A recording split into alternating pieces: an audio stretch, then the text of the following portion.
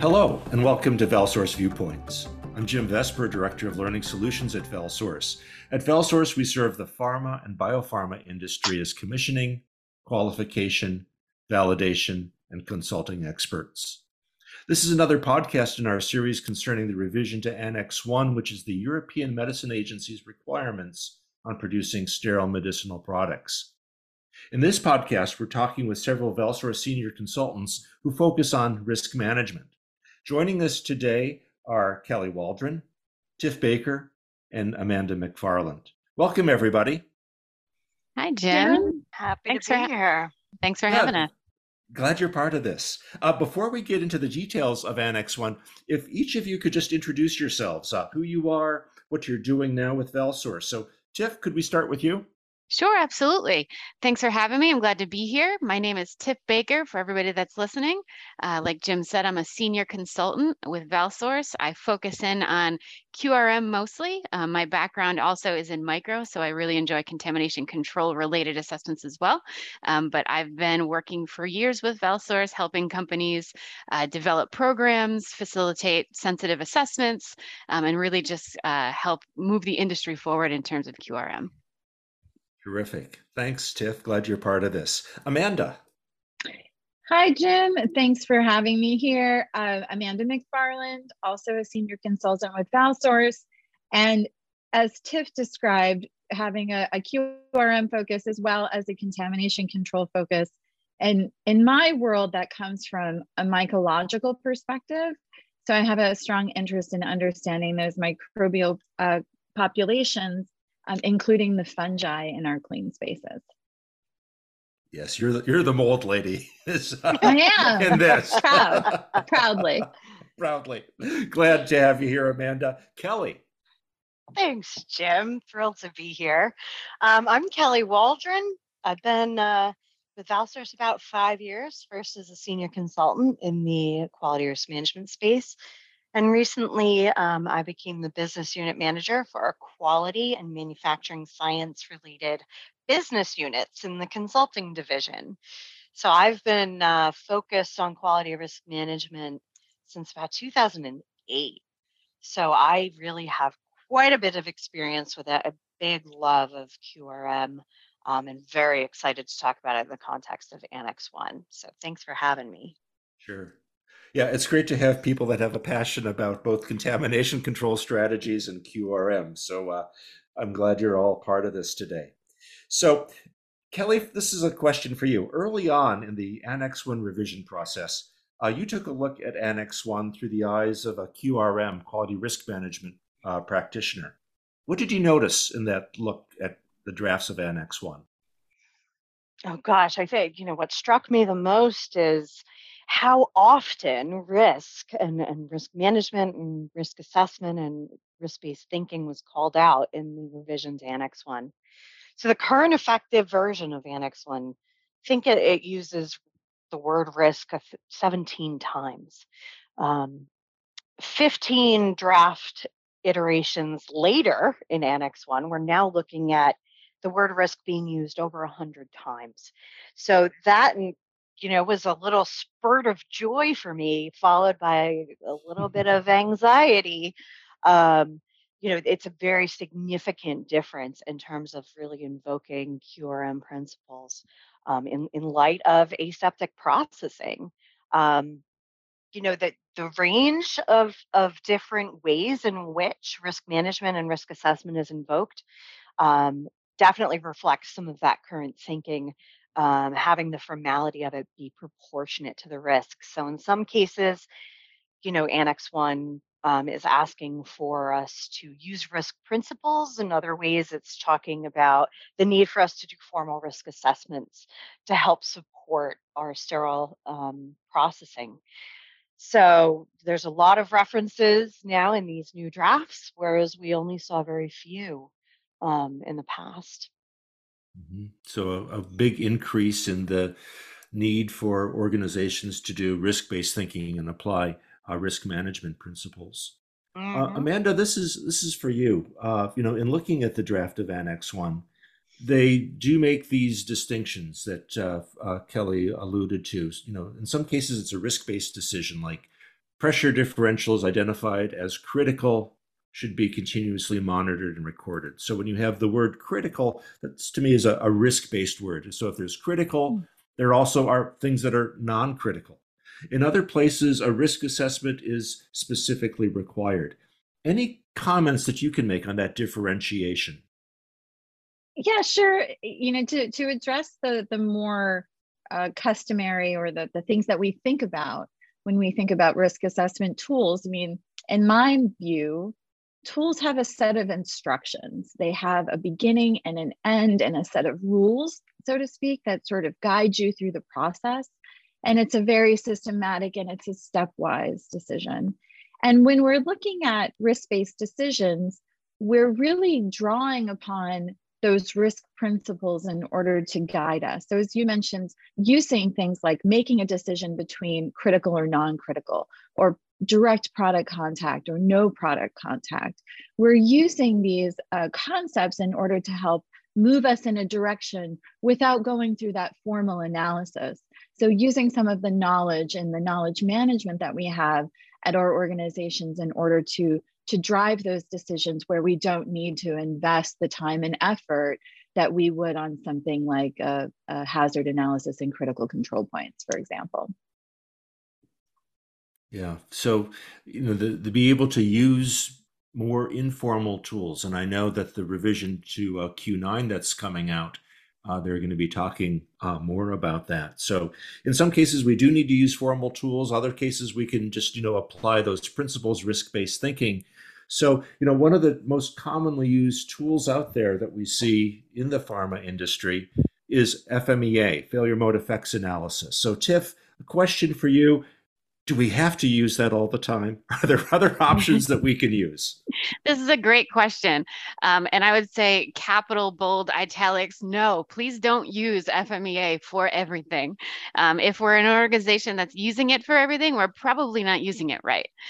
And so when we start to look at things like Annex 1, we want to make sure that we're really being thoughtful on that tool selection. And the best way to do that is to take that step back. Don't jump right into performing a risk assessment right away. Don't run in there with your FMEA template, but instead what you want to look at is what is the actual question we're trying to answer here. So this specific place in Annex 1 that we're being pushed towards a risk-based decision or a risk assessment, what is it really trying to answer? And if you can understand what you're trying to answer, you can better tie in the tool with that. Is it a process-related thing? That's something we're going to want to talk FMEA, right? But if we're talking contamination control, this could be HACCP, this could be LOPA, and those are just the formal approaches. A lot of the places that we're talking about less formal tools, we have a whole suite of options that are available there. So what you really want to do is really understand what you're trying to answer before you get there. But there's a ton of different tools and approaches that we could use to answer all of these different questions. Nice. Yeah. And, the answers that you're generating through the risk-based principles, through the more formal tools, they'll be put into a contamination control strategy. So we have another podcast that we're doing where we really focus on that. So this is a question maybe for all of you that, with the risk assessments that are expected, how can an organization accomplish this in an efficient, effective manner? Who wants to go first? Sure, I could jump in there quick. Okay. So the first thing that I'd probably say is that once you get your organization to take a look at the new Annex 1 drafts, the first thing you're probably going to want to do, to the point that I was making earlier, is do one of those gap assessments, right? That will help you understand where it's required and give you that opportunity to take that step back and see kind of what approach you should use for that specific reference. Good. So first, look at the requirements, look at what's expected of us. Amanda, what would you say to help us do this in an effective, efficient manner? So taking what Tiff described as part of that gap assessment to begin to craft a master plan, some sort of playbook or a set of risk assessments that you would be performing in order to ensure that you're fully covered from that CCS perspective. So this master plan it's a strategy that outlines the activities that you're going to take, and these activities will be able to demonstrate that your facility is in a state of control, your processes, your systems are all operating in a state of control to meet that intent of the CCS. Mm-hmm. Great. Kelly, any thoughts on this from you? I think Tiff and Amanda are spot on. Doing that gap assessment and translating the results of the gap assessment into a master plan that outlines what that future risk assessment portfolio, if you will look like. Mm-hmm. I've experienced a lot of success in taking that master plan and prioritizing the activities using a risk-based approach. So looking at, for example, the criticality of a risk assessment that needs to be done and rating all of that work, seeing which is Mm-hmm. most important to least important.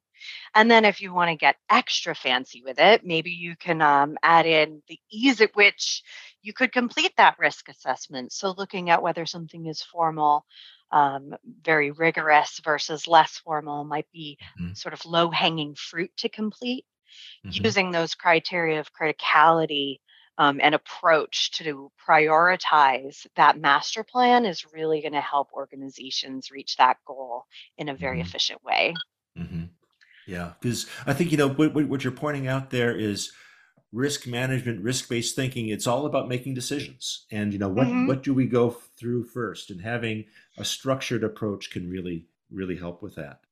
Great. So, you're QRM practitioners. You've been doing this for organizations for many years. When you worked directly with an organization, with different companies, and now as consultants. So, a question for you now is, based on those experiences that you've had, what are some of the elements a company, a firm needs to have in place so their QRM activities are successful? Maybe Amanda, start with you on that one. Yeah, so my gut reaction to this question is management support. So management, leadership, having an understanding of the risk management program and fully supporting that. And one thing that I see with Annex 1 here is that Annex 1 is really telling us that it's time that we have a stronger connection between the concepts of risk management, the role of leadership, and risk communication. And with clients that I work with and individuals that are working to develop their risk management program and integrate some of these concepts, you'll see that when people have an understanding of the synergy between management, between risk appetite, risk tolerance, that your risk assessments are more likely to get done, first of all, and they'll get done effectively and honestly. With this management support, it really is the underpinning for an organization that understands the value of these individual assessments and what they mean collectively. Nice. Kelly, what are your thoughts on this one about having a successful program? Well, I think to expand upon what Amanda mentioned for management support, part of that support needs to be in the provision of resources, right? Mm. Management needs to recognize the criticality of doing these risk assessments and applying risk-based thinking. And they need to ensure that there is resources allocated in order to get this done. And a critical resource, in my view, would be the use of a qualified facilitator. So very often your experts in terms of Annex 1 will be your process scientists, your microbiologists, your manufacturing personnel. When you're endeavoring upon a risk assessment or the application of risk-based decision making, it is really critical to relieve the burden off of those experts of the QRM space and get somebody who is trained in the variety of risk management techniques and who can really focus on being a neutral arbitrator, helping those individuals get the knowledge out of them and capture it in that risk tool.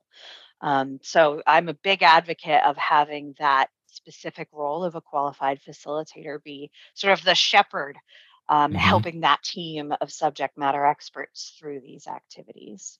Yeah. And when you think about the word facilitator and the really the root word of that is facile, it's to make easy. And that's what that facilitator is doing for the rest of the subject matter experts that are working there. Good. What about you, Tiff? Any thoughts on this one?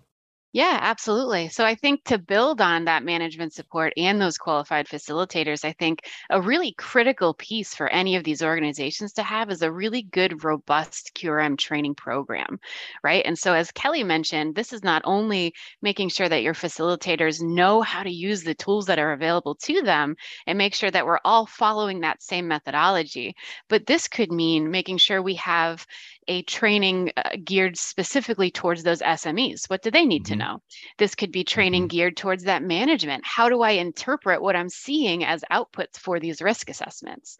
And so I think making sure that our organization is on the same page and thinking the same way about our QRM program and the assessments that come out of it is really kind of critical here. Mm-hmm. Good. Yeah, having that management support, yeah, having trained people, trained facilitators to make that risk assessment, make those risk-based decisions consistent, effective, and efficient. Good. This has been a fun conversation with you guys. Anything else as we're wrapping up? Anything else that you'd want to add? Just sort of going off script here for a minute.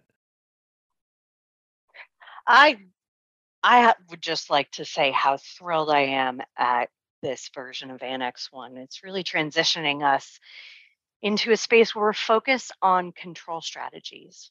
And I think when we look at ICHQ 8, 9, 10, 11, those really introduce that concept of process control strategy and how that relates in the quality system. I see this as really the continuation of that same idea, Mm-hmm. that our goal should be control over our process, over the contamination potential. And Annex 1 is really a huge leap forward in that. It's so complementary to QRM, which Mm-hmm. is focused on, identifying what controls you need, and then what are vulnerabilities in that control strategy that you need to have additional controls. Yeah. So that control strategy is complete, and is effective, and we can really protect our patients. Mm-hmm. I just can't wait for it to become effective. I also see that this is really, it's almost forcing a focus on proactive risk management. Mm-hmm. Yeah. And I find that to be something that is so challenging for organizations to really motivate themselves to do, because they have a day to day, and it can be really challenging to be forward thinking. But when we have a document and a guidance document that comes along that is gently guiding us to think about things prospectively, I think that this is the nudge that really advances the maturity of risk management and begins to demonstrate to us as an industry what it really means to collect risk-based information and share that information through a knowledge management conduit. So I'm excited, although I understand the anxiety around the gravity of changes. I do think that in the end, as Kelly mentioned, our patients win. Yep. Good. Tiff, any thoughts from you?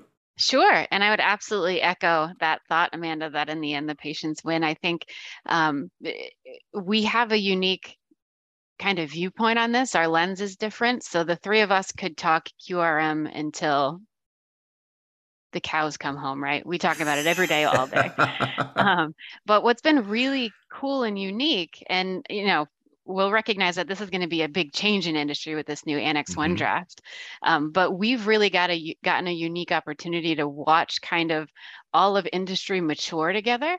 And so echoing Amanda's point too, with things moving towards a proactive space and really seeing the value that QRM provides here, it's been a really cool process to watch that happen over the past couple of years. And so to see kind of once this goes live and people even further mature in their thinking of how to do this in that proactive space, I think it's going to be really interesting over the next couple of years to see where it goes even further. Yeah. I think the point that you all have made is that it's proactive. So often in our industry, we are reacting to things, but to be able to invest the time, invest the resources to say, okay, how can we do this better? How can we have better control of our processes and be able to protect the product for the patient? I think that's really important. So thanks for being part of this. We've been talking about, understanding those requirements, doing a gap assessment, prioritizing those risk assessments, those risk-based questions that need to be answered. There are a variety of tools out there that really go beyond just failure mode effects analysis that really can help us do this in an effective and efficient way. And that management support is really critical to provide the resources, because this is going to take time. It's going to take training of facilitators and subject matter experts, but it's really an investment in the process and investment for protecting patients. So thanks for being part of this. And we're looking forward to the new revisions that will be finalized in Annex 1 coming soon. So we may be revisiting this topic as well as some others. But here at ValSource, we have a number of experts that are some of the industry leaders in risk management, and they can be valuable resources for your organization. So if you're wanting more information about Annex 1 in general, or some of the specific tools like Annex 1 roadmap, or an online gap assessment tool that we have, visit the valsource.com website and look for the Annex 1 link. Also, if you have any other comments or questions, please visit our website or send us an email at info@valsource.com. So thanks for listening. We hope you'll come back to another podcast from us at ValSource.